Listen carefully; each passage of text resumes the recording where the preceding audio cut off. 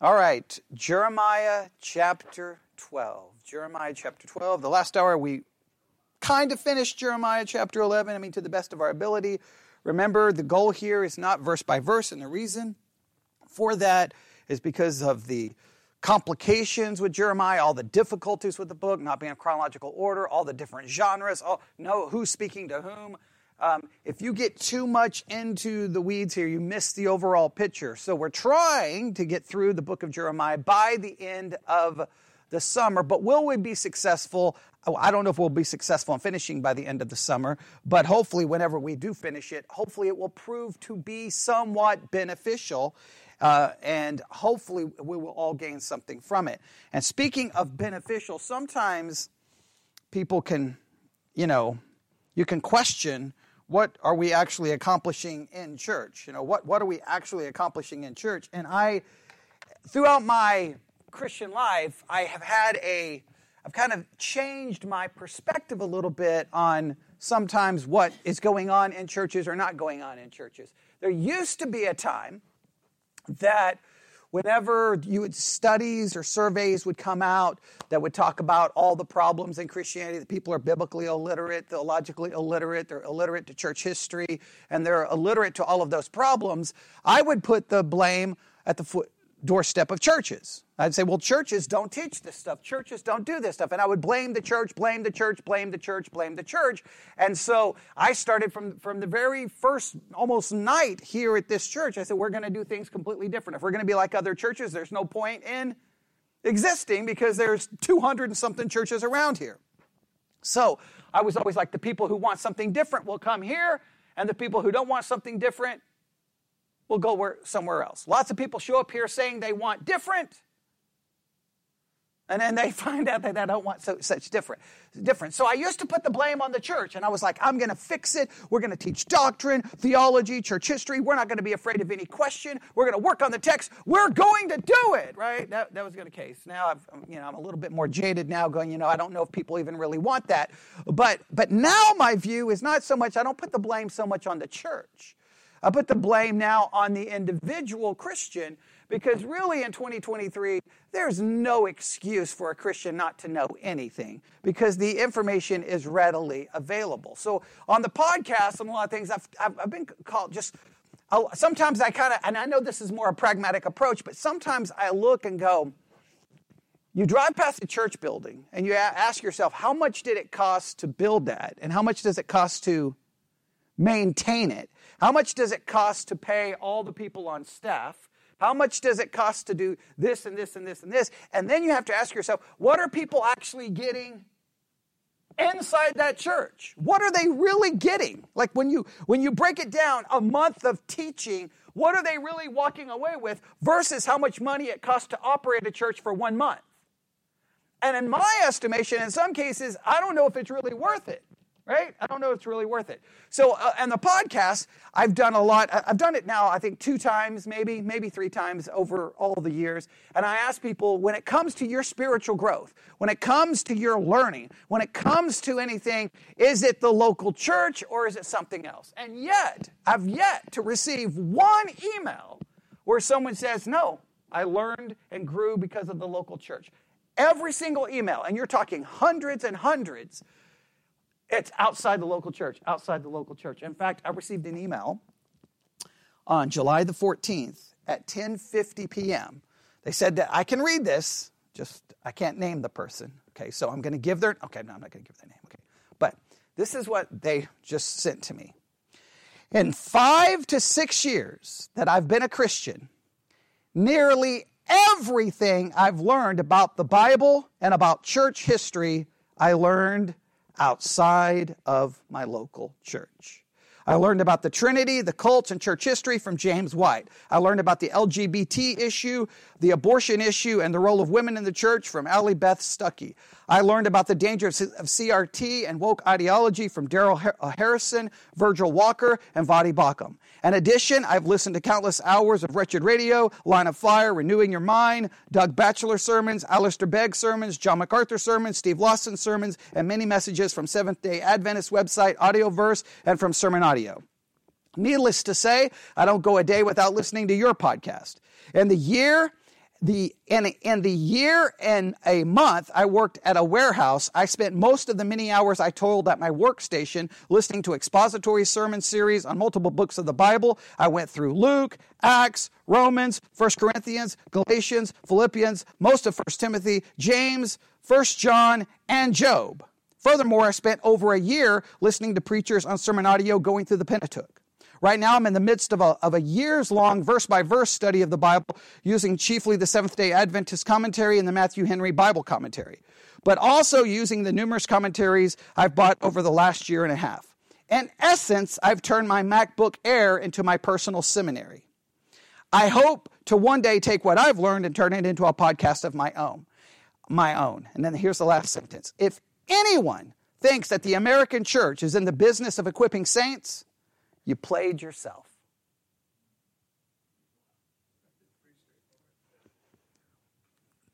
That's depressing. Now, I know. I said this is the conflict. A lot of that content comes from churches. So if those churches didn't exist, then the content wouldn't. So, but it's a complicated thing because on one hand, Nobody who's ever emailed me says it's the local church. Nobody's ever said, no, the local church is where I learned it. But in a roundabout way, that's what she's saying. That's what we're saying. That's the kind of the conflict here, right? It's churches somewhere. It's just not their local church. Now, even in my own Christian life, all of my discipleship was not in the local church. It wasn't. I'm sorry. The discipleship class that First Baptist Church at Tuscola had, well, I was the only person who showed up. Okay, I was the only one there. It was Sunday evenings at 5, and it was basically how to witness to people. I didn't learn doctrine, theology, church history, nothing. So I learned all of that. Well, Miss Mack, a lot of it, and then the rest of it was, well, other stuff, right? So it really calls into question what's going on in a local church. On one hand, clearly all of that learning comes from churches. So in that hand, you have to say, well, then churches are valuable, but then why are people not learning it in their local church? It's really a weird, in other words, there's not an easy answer, right? Because on one hand, I still put the blame on the individual now, because now everyone with a phone, you have a seminary in your hand. Like there is nothing you cannot learn. Like it's ridiculous, right? I mean, there's so much content. I mean, every day on just say the Sermons 2.0 app, and there's probably 500 sermons added every day. I mean, okay, and then you can go on the Edify Christian Podcast app. They have 2 million Christian podcasts. All right, I can go Sermon Central or Sermon.net, their app. Who knows how many hundreds of thousands. I can go on and on and on and on and on and on. All the writings of the church fathers, they're available on your phone. All the writings of the Puritan, they're available on your phone. I mean, Greek, Hebrew, Bible dictionary, Bible encyclopedia. If you don't know something, stop blaming the local church. Okay, it's on you. Okay, so I used to be much more,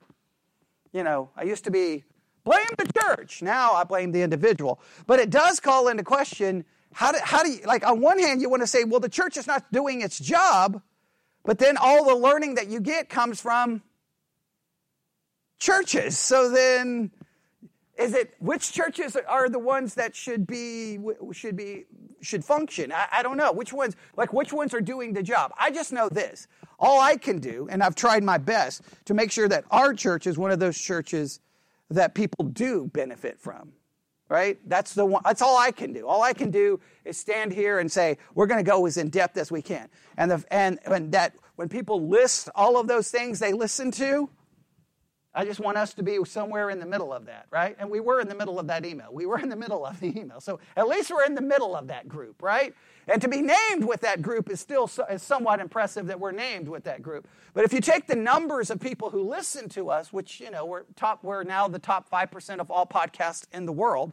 So we're in the top 5%. That means we're above 3 million other podcasts. That's insane to even think about it, considering if you drove past here, you would think nothing is going on in here. But if we can accomplish that, great. But I think it's something that now, I think the world right now, there's a transitioning happening because more and more people are not going to church.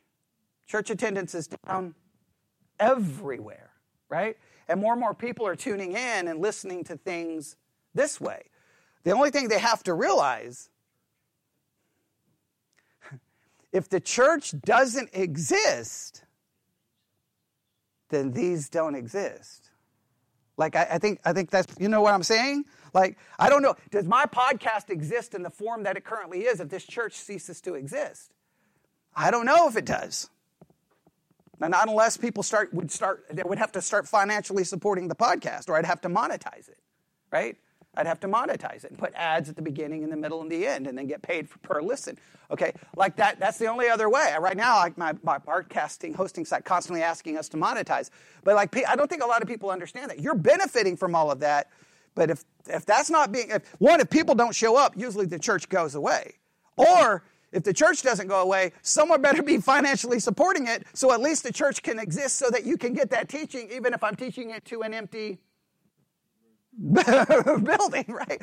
But it's just a weird thing. Like, all of that content's there, but it doesn't arise from what?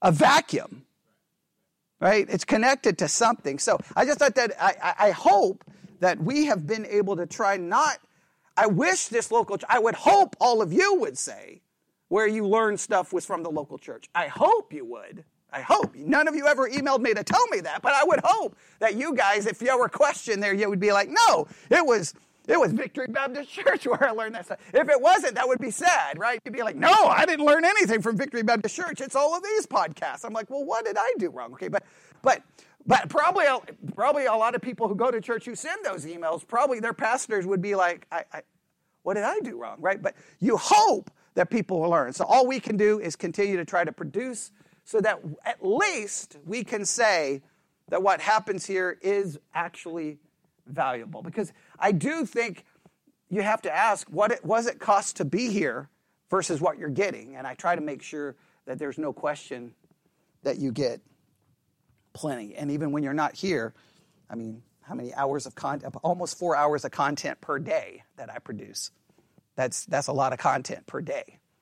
So hopefully, I just wanted to make sure that what we do here is more valuable than it costs it takes to be here, right? So I've always tried to put forth that effort, whether good or bad. I've always tried. So let's then dig in and try to get the most out of this hour, and let's look at Jeremiah chapter 12. It's only 17 verses, so we'll probably be done in about 15 minutes. All right.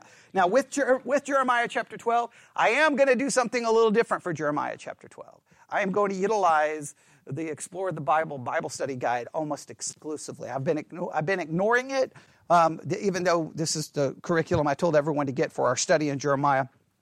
I'm going to utilize it I'm going to just force myself to go with it. Now, you know what that means. I'm going to read a little bit and then stop and then probably do what? Go do my own thing, going to do my own thing, right? Because that's what always happens. But, we'll see. This we may not get past page 1 here because it's going to raise some major problems here, okay? But everybody ready? You got your thinking caps on? All right. I'm going to ignore their first sentence here. This is like their theme sentence, and I already have problems with it. So I'm going to skip it. Okay? I'm going to skip it, all right? Here we go. Traditional wedding vows often include, will you, forsaking all others, be faithful as long as you both shall live? Right? Anybody familiar with those traditional wedding vows? All right, will you, forsaking all others, be faithful as long as you both shall live? It is a promise of singular and exclusive devotion. All right, there's a lot we could say right here. I'm going to continue. I'm forcing myself. It is no surprise that in both the Old Testament and New Testament, the covenant of marriage describes God's relationship to Israel and Christ's relationship to his church. Okay. Now here is the sentence. This is the $1 million sentence. Everybody got their thinking caps on? All right. Are you ready for a massive theological debate and arguing and everyone disagreeing with me? Because that's what always happens, right? Okay, here we go. When a person is saved by grace through faith in Christ, that individual enters into a covenant that calls for a singular and exclusive devotion to the Lord.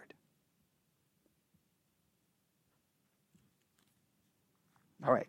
Now, they're utilizing the covenant of marriage and what one enters into when they enter into said covenant. Now, to be fair, the only thing they're entering into when they enter into that covenant of marriage would be first the promises that they decide to place upon themselves, right? Which I always say, place as few as possible, okay? And the reason I say that is because you're going to break them anyway, okay? So, all right. So, but you would be bound, obviously, from a Christian perspective, whatever God places upon the marriage. You would be responsible for that, right? Makes sense? But even those were going to fail in some way, shape, or form, all right? So that's a whole different thing, all right? But they want to take that and then come over to salvation. Now, in salvation, when we enter into a covenant, I want you to think about this. In fact, if you have paper, I want you to grab it and write this down. What are the elements of the covenant of salvation?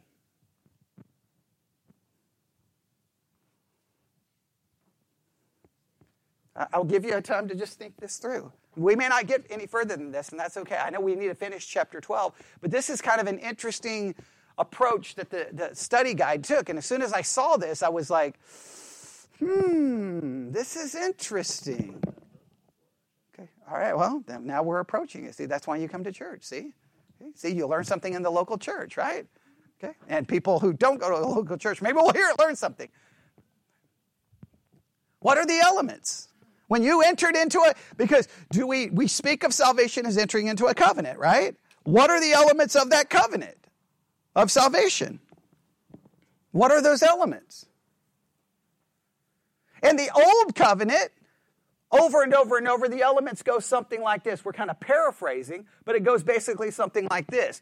You obey, you get what? Blessing. You disobey, you get what? Curses. That's the old covenant. And we know how that played out. How did that play out? Failure. Okay, why did it involve failure? Because it was law. All right, I cannot stress this. It's just basic theology 101, all right? Wherever the law is, there will be failure. We do not keep the law before salvation, and I know this 99% of churches will disagree with this. We don't keep the law after salvation, and if you think you do, you're a liar. Therefore, you're breaking the law. Okay, so there we go. All right. So either way, you're breaking the law. All right, but when it comes to now we call it the new covenant. We enter into a new covenant. What's the elements of that covenant? What's the parts of it? Okay. All right. So there's the part of the covenant is belief or faith. Okay. Okay. All right. Do what? Christ alone. All right. I think what we're getting ready to find out is we're not going to have a lot of agreement here. Okay. We're going to have our elements are going to be like a lot, okay? Okay. Well, I think, okay, so you go ahead. Okay, all right. So you're throwing out a lot of elements. You're going to focus on which element? Okay, so I think we can see that there's possibly, what some people will do is you could have two possible categories within the new covenant. Some people would say there's the elements of what Christ did, right? So in the new covenant, what did Christ do? He paid for our sins, right? He died, right?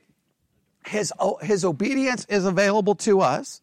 And then our element is faith. And then by faith, all of those blessings, all of that obedience, all of that forgiveness, all of that is now ours. Now, some people say then there's an additional element, though, that you must do this. This implies that when you enter into that covenant, not only, I guess, you get salvation, but then you are called to a singular devotion. Now that sounds good. That preaches good.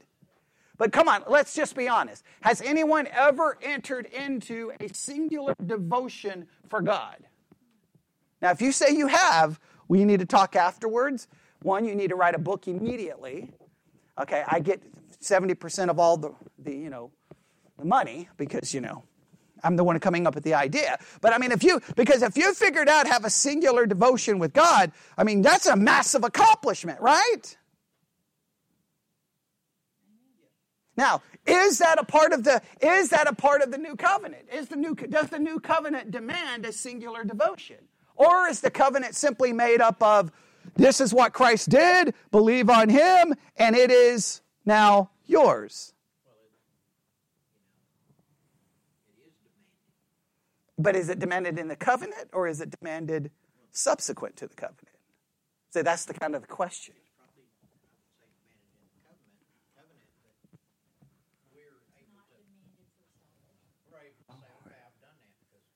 Well, that's true. Good point. That's a good point. Christ did have a singular devotion to the Father. All right. Well, I guess the way we would have to raise the question, it's just weird that they're bringing this up in Jeremiah 12. So, what would we have to even approach this to try to do? Now, this is not part of the sermon, so this is all free, okay? All right. But I think now we kind of walked ourselves into kind of a corner here, right? It's all your fault, right? It's not my fault, okay? We need to kind of, what are the main passages that speak of supposedly the covenant of salvation?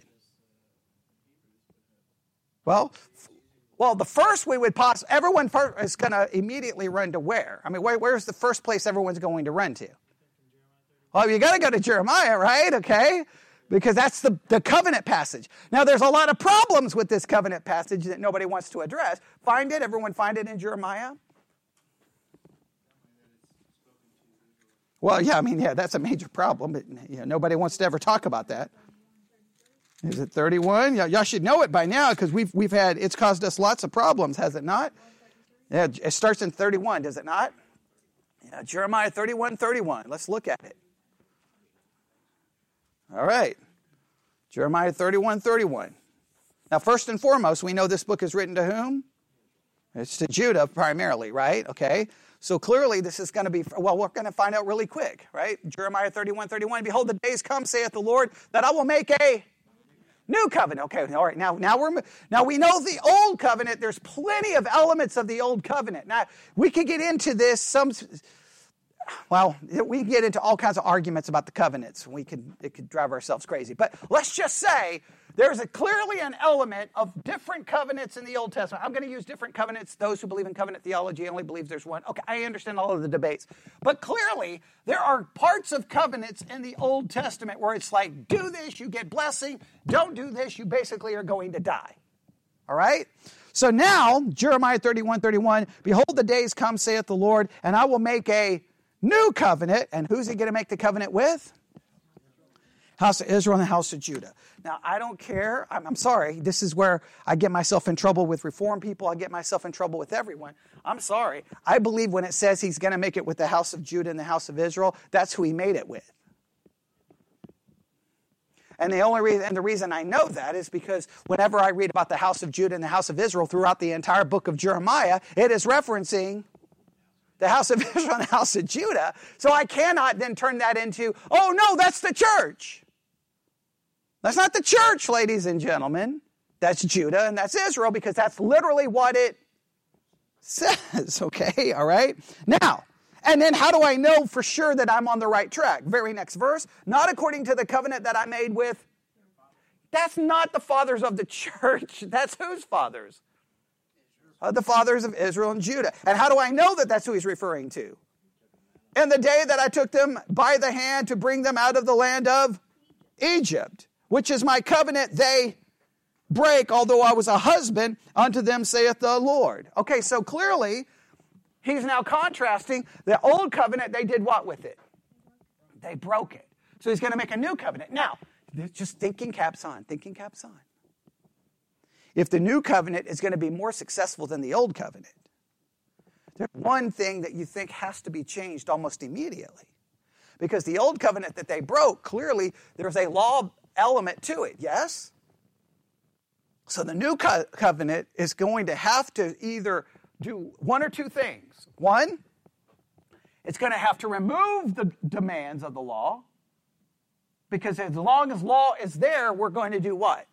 Break it. And Israel would still break it, right? Or he's going to have to do something miraculously in order so that they can obey it.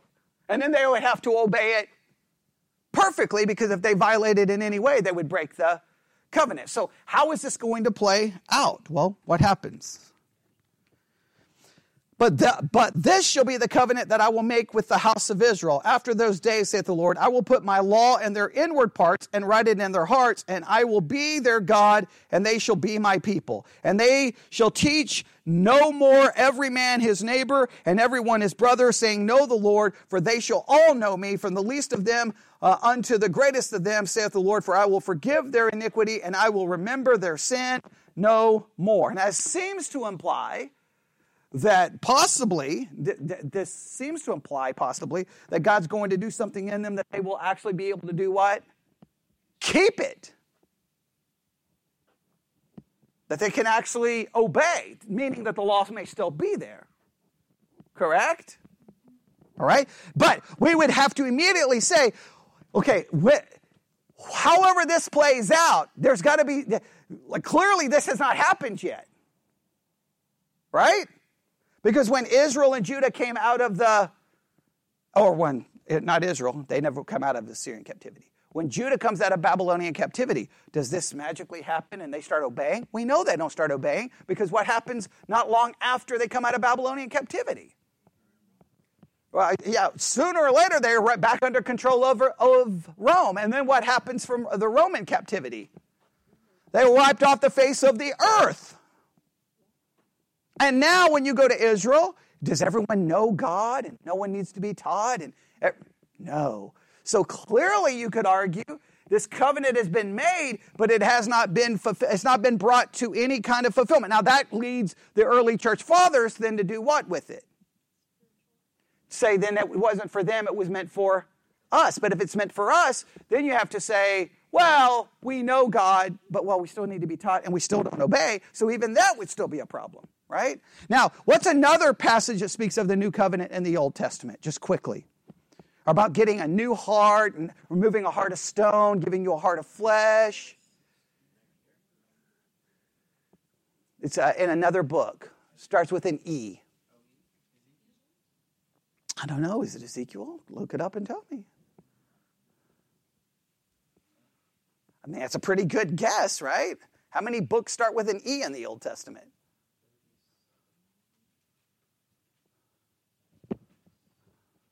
We've looked at all of these in the past.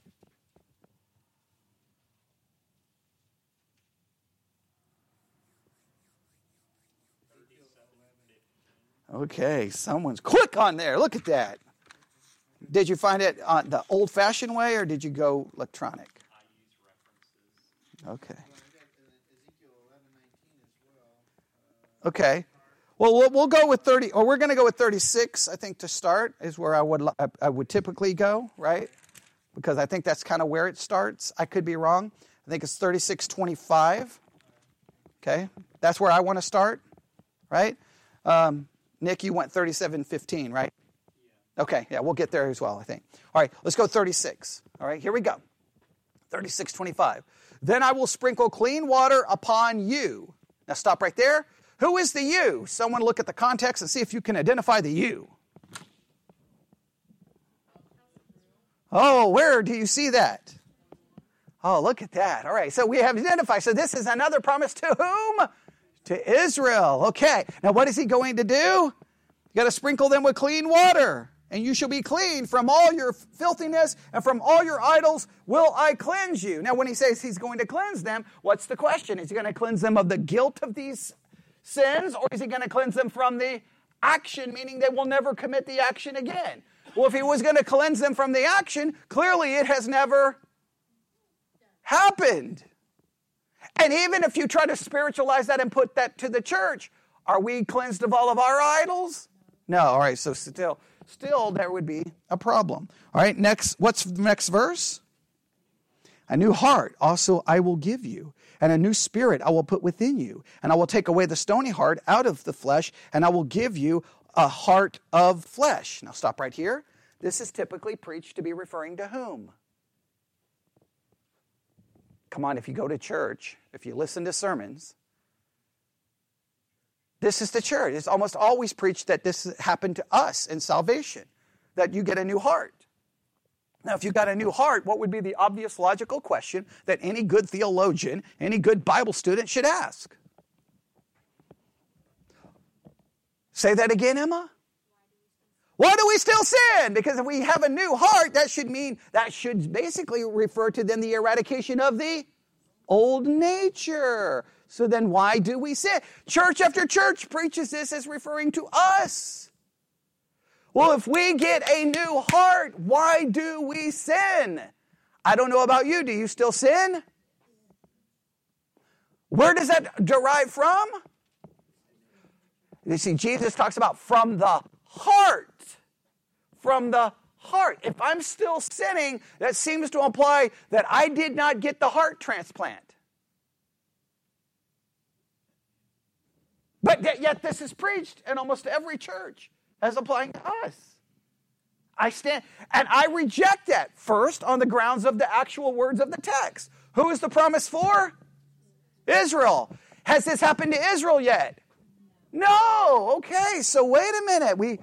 How do we understand this, right? Now, I understand this creates major theological problems. I understand. But I'm not afraid to, look, the thing about this church is I'm not going to be afraid to just face the problems head on, right? Look, here's my approach to theology and to the text. Is number one, I don't care about teams, right? I don't have to stand up here and rep the reform team or the non-reform team. I don't have to wear my colors and make sure that I'm on the right side and I know because I won't rep the team and I won't wear the colors, then, you can get the theological drive-bys where people will attack you and, put a couple of bullets in you because you don't stand on their side. But I don't really care about your side.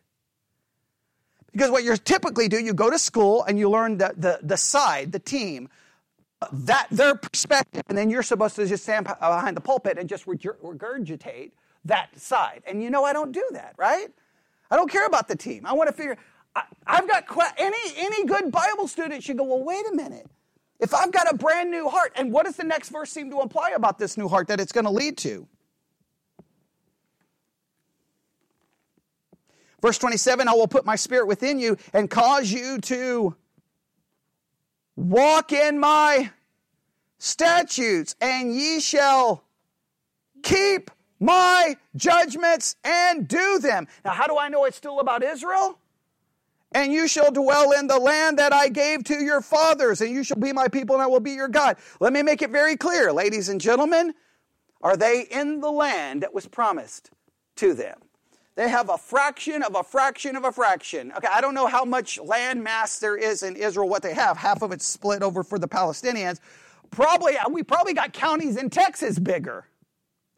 Okay, that's maybe a little bit of hyperbole, but okay. But okay, all right. Probably not. Okay, it's probably pretty close. They don't, ladies and gentlemen, they don't have the land.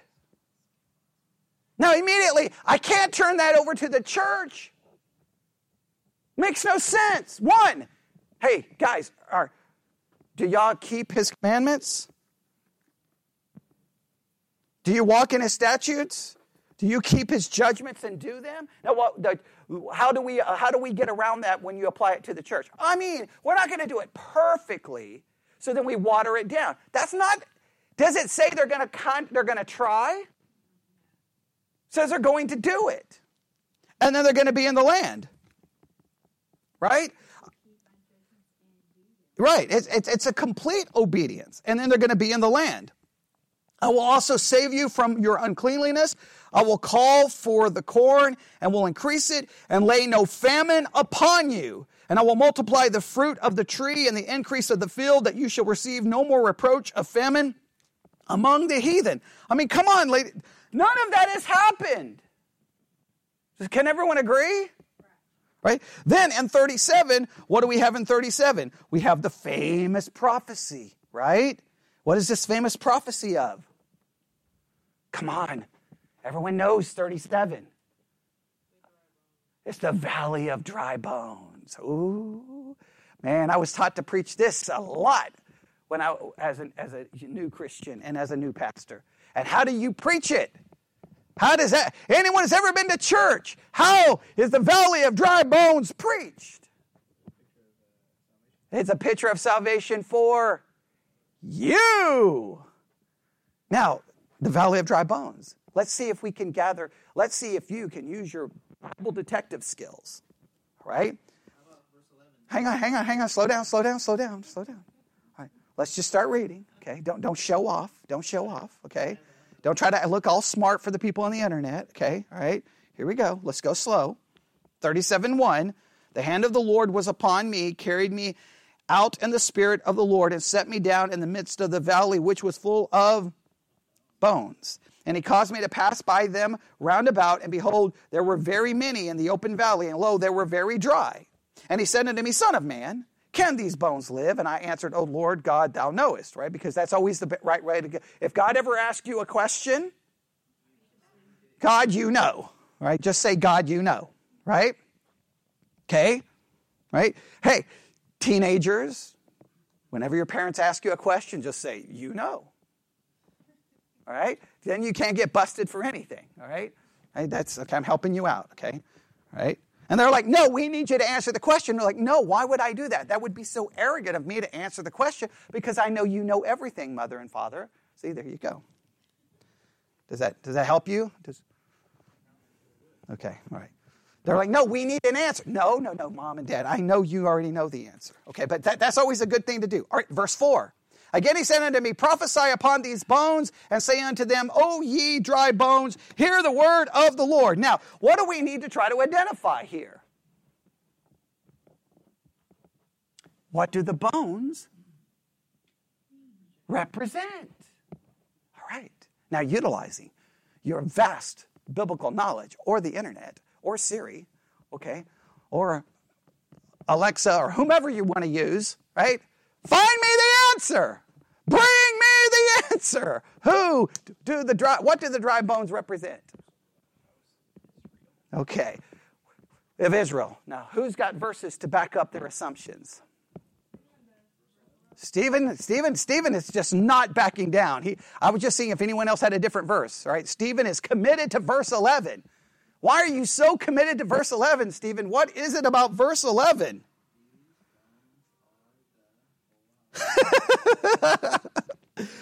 I'm being ridiculous because you would think that anyone who goes to church and would hear the sermon making this about us would kind of go, it says right here, then said unto me, Son of man, these bones are the whole house of Israel. Behold, they say, our bones are dried and our hope is lost. We are cut off for our parts. Now, I want to make it very clear. I don't care what pastors can be as creative as they want. This is a prophecy specifically for Israel. And the whole house of Israel includes Judah, Israel, north and south, the whole house, the whole nation. Now, preachers will say that this references spiritual Israel, us. They always want to make it about us. But you start destroying these books when you do that, right? Now, what does he say here about them? All right, that was verse 11, right? Okay. And then he says, verse 12, therefore prophesy and say unto them, thus saith the Lord God, behold, O my people, I will open your graves and cause you to come up out of your graves and bring you into the... Once again, I cannot stress to you, the key as a good Bible student, whenever dealing with this, is when almost in every case where God makes some promise to Israel, within a verse or two, he connects it to the land. The fact he connects it to the land is your hermeneutical clue. You can't connect this to the church because we're not promised land. So that's typically what happens. Land no longer is land. Israel is no longer Israel. And you just start so spiritualizing it, then then you can't, nothing means anything. Now what happens after this? And you shall know that I am the Lord, and when I have opened your graves, O my people, and brought you up out of your graves, and I shall put my spirit in you, and you shall live, and I shall place you in your, verse 14, and your own land. Then shall you know that I, the Lord, has spoken it and performed it, saith the Lord. The word of the Lord came unto me, saying, moreover, and then he goes on and continues. Are you getting the idea? So, what's going to happen here? This is the regathering, kind of the resurrecting of whom? Of Israel. Okay, and if you look at, I believe, verse 25, and he's going to bring them back together. Go back to verse 22. I mean, I want to read the entire chapter, but I'm skipping around just to get the idea. And I will make them one nation in the land upon the mountains of Israel, and one king shall be king to them. And they shall be no more two nations, neither shall they be divided into two kingdoms anymore at all. What comes along with this kind of almost resurrection of Israel is they're no longer what? A divided kingdom. They're brought back, and they're going to have a king over them. One king. Oh, I know. Then look what happens.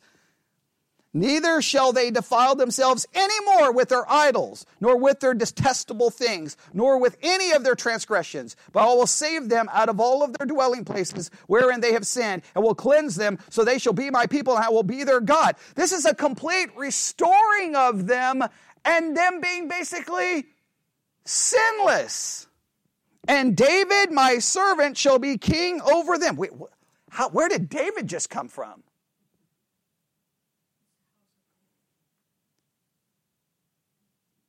David is dead, ladies and gentlemen. So who would be the David in this situation, I wonder? Oh, if it's Jesus, and he's going to rule over them, and they're going to be one thing. Well, he could. I mean, you could go that direction. I'm just saying that kind of sounds like a certain theological perspective that not Reformed people mock. A millennial kingdom where Christ rules and reigns for 1,000 years. Now, I know that is mocked mercilessly by many, especially who are Reformed, but I don't know how else you get this fulfilled, do you?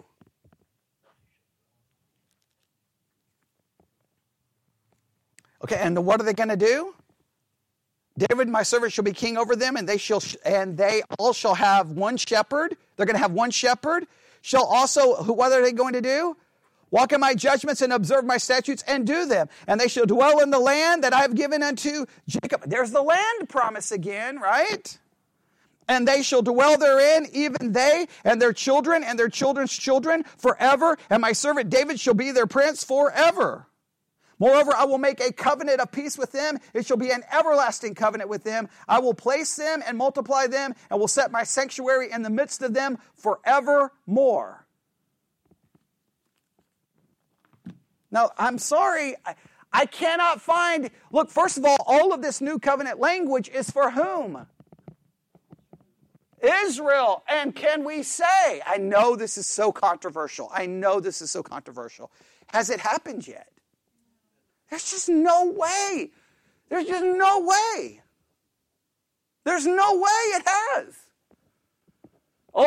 Now he may have made the covenant with them. The covenant may have been made. I mean, he's promising the covenant here, but the fulfillment of that covenant is, so you can see, and now you can see what the early church did. Now the early church fathers was stuck, right? There was no Israel. So when they read this, they were like, hey, does anybody know what's going on here? Because it looks like God lied. So then they're like, it's us! It's us! Okay, get it, we got it. So Israel's not Israel, land is not land. Okay, clearly the perfection there is not really perfection, because obviously nobody can do that. So perfection is not perfection, land is not land, Israel's not Israel, it's all us. And that worked out for how long? to 1948. And then all of a sudden, now to be fair, now let's be fair here theologically. There were certain men who came along, Darby and others, before 1948. That's what makes them like, as much as we may disagree because of dispensationalism, and I know some people like to mock all of that and to just say it's not academic, it's not intelligent, and mock it. It's usually the Reformed people who are so mocking of it. But let's just be honest. That's pretty awesome that they kind of came along and said, it means Israel. God's not done with Israel. And everybody's like, what are you talking about? God is not done with Israel. What are you referring to? 6 million of them were exterminated. 6 million Jews were exterminated in World War II. What are you talking about? Obviously God's done with them. They're so done with them. It's not even funny. And in 1948, what just happened? Now, 1948, we're in 2023. They're still nowhere close to any of this. Nowhere close to any of this, right? I mean, Danzlers, y'all been to Israel. Y'all can testify to everyone if they don't have the internet. It's still not, you didn't go there going, wow, there's no, everyone here believes in God and they're all obeying God. And no. It's still, yeah, it's a mess. In fact, Jerusalem is divided into 3 sections, is it not? What are the 3 sections? The Jewish section, the Islamic section, and the Christian section. And even the Christian section is somewhat divided because sometimes the Christians will fight in some of the holy sites between the different groups, right? Orthodox versus Catholic and all the different. So that's just a divided mess, is it not? Where the temple stood is now a mosque. The Jews, in many cases, are restricted from even going into the area, and they can only go down to the wall and pray at a wall, right? That's the remaining leftovers of what the temple was. The whole thing is just a total disaster. It doesn't sound or look like anything like that.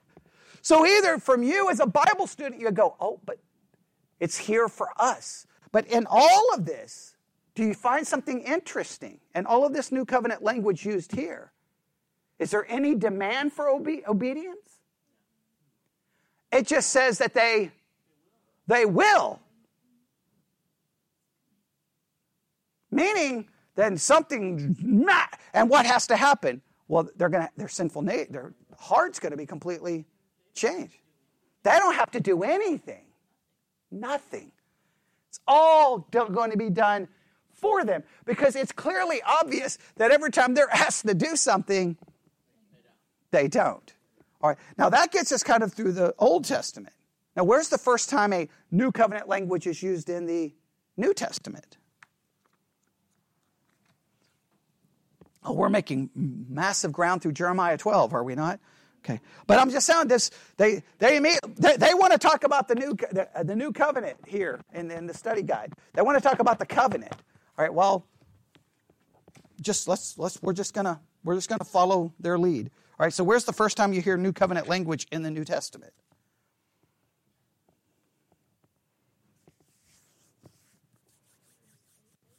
Oh, it's got to be in Matthew, Mark, or Luke, or John, doesn't it? I think it has to be, right? Am I wrong? Did it say anything? Maybe he uses the word testament and not covenant. Maybe he says the New Testament. Does he not say the New Covenant at some point?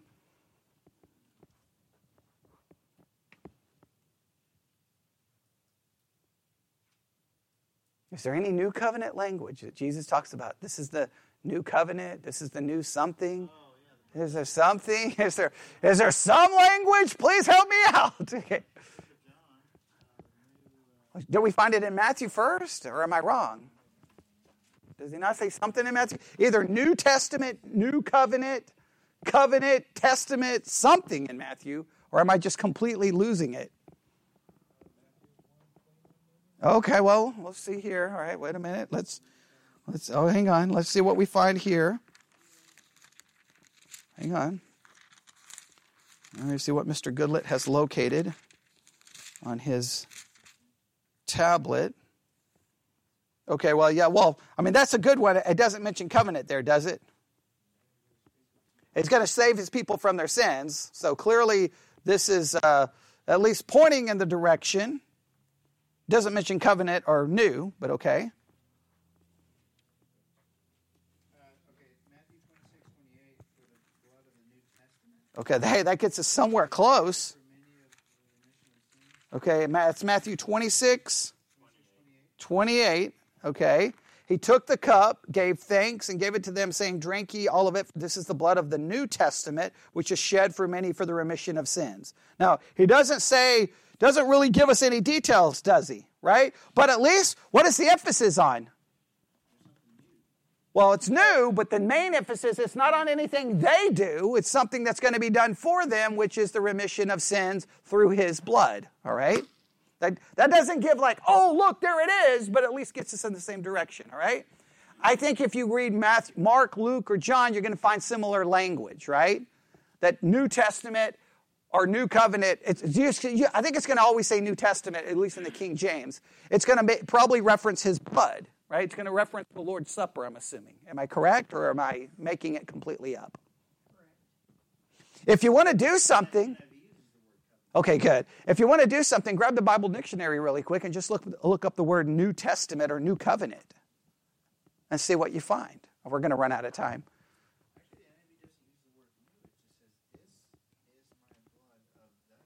The covenant, okay. All right, which is interesting. But grab the Bible dictionary really quick and just look up maybe you want to look up New Covenant. New Testament, they're probably going to refer to the books of the New Testament. Yeah, let's try that.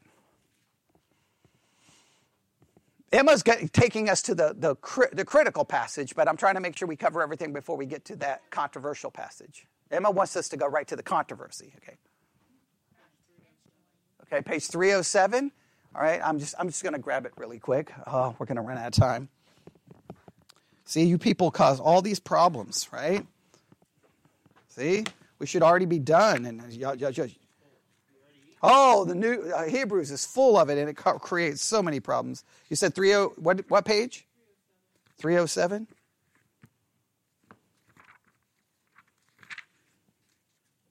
Oh, there we go. Covenant new. All right, here we go. Let's just read this really quick, and we'll end with this. All right? Here we go. 307, the Nelson's New Illustrated Bible Dictionary. The new agreement God has made with mankind based on the death and resurrection of Jesus Christ. Now, immediately, I'm a little worried because they just now took the covenant and made it with whom? They just made it with all mankind. Okay, I got a problem. What we do know is obviously the new covenant mentioned in Jeremiah and Ezekiel, there's no way to get around it. That's for Israel. I don't care what the dictionary says, okay? They're like, there's nothing in that text that says... Of course, this is the thing that drives me crazy about Christianity. I don't understand how Jeremiah 31:31 has become so convoluted. If there's there's a million things in the Bible I don't understand. But I can understand, I'm going to make a new covenant with the house of Israel and the house of Judah. If I can't understand that, I hate to say this, but if I can't understand that, I give up. I mean it. I'm done. I'm just done. Right? It's kind of like me and Sarah that time when everybody was arguing with us and we're like, forever means forever, right? We're like, it means forever. It's like there's some things you just like, if it doesn't mean what it says, then I just quit. Like, just take my Bible, take the pulpit. I'm just going to go home. I don't know how Jeremiah 31:31 can be so convoluted. I don't know. But all right, let's just read this. All right, here we go. The new agreement God has made with mankind based on the death and the resurrection of Jesus Christ. The concept of a new covenant originated with the promise of the prophet Jeremiah that God would accomplish for his people what the old covenant had failed to do. Well, I do believe that it starts there, and I do believe he promises he would do what the old covenant failed to do. I do agree with that. Under this new covenant, God would write his law, now see, here we go, on human hearts. The promised action suggested a new level of obedience, a new knowledge of the Lord, and a new forgiveness of sins. Now, I'm going to lose every bit of composure. It wasn't a new level of obedience that was promised. It was perfect obedience. They have to say a new level because they know nobody will actually accomplish perfection. And then not only that, they stole it from whom? Israel. They just kicked them out and made it about all of humanity.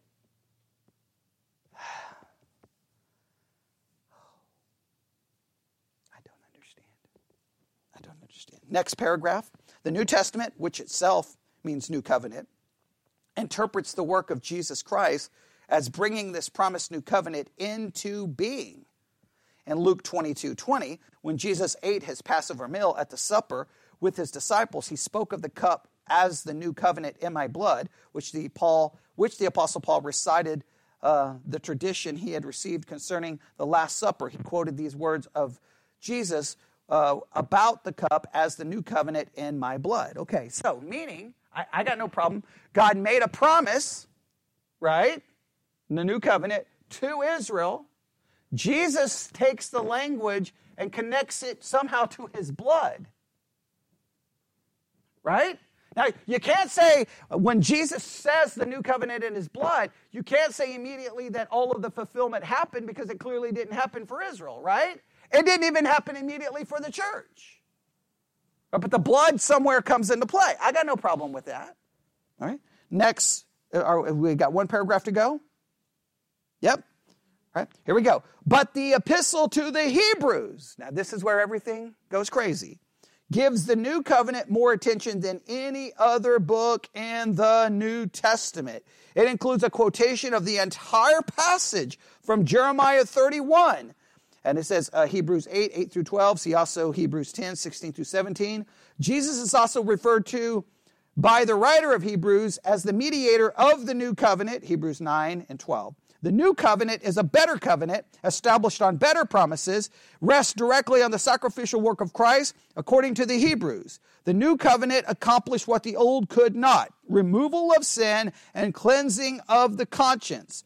The work of Jesus Christ on the cross thus makes the old covenant obsolete and fulfills the promise of the prophet Jeremiah. Now, they don't do a lot of helping us, do they? Well, in fact, you can kind of see what they're going to attempt. They're attempting to do. All of those promises we read about in the Old Testament are for the church, and it's going to be fulfilled. But guess what? We're not going to be completely obedient. That destroys the entire power of the promise, is it not? And guess what? Let's ask yourself: are you any better than Israel under the Old Covenant? That doesn't seem to make any sense then, right? Isn't that a better covenant with a better promise? Now, you could say you're better off positionally, but you're definitely not better off practically. And those verses seem to promise that you would be better off practically. So meaning, I'm going to argue that the true fulfillment of the new covenant has not even come close to coming to pass. That's got to happen where? The future. So then how does the new covenant apply to us? Now, according to, and I'll just briefly mention it, we're kind of grafted in, right?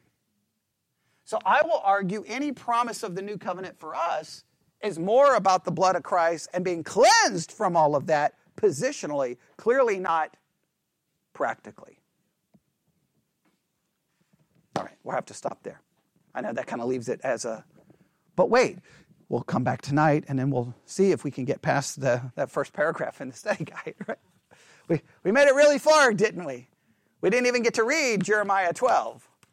But that's okay. You're going to talk about the covenant. We have to cover that stuff. We have to cover that stuff. All right. So when will Israel finally get the fulfillment of that new covenant? It has to be the millennial kingdom. That's the only thing. I don't have any other answers. Yeah. Then they'll be regathered, one nation. A king will be ruling over them, Jesus. And then they'll get the land. And clearly it implies that they're going to be completely transformed internally. All right, let's pray. Lord God, we come before you this afternoon. Lord, we are scratching the surface of theological truths that we do not even begin to pretend that we truly understand.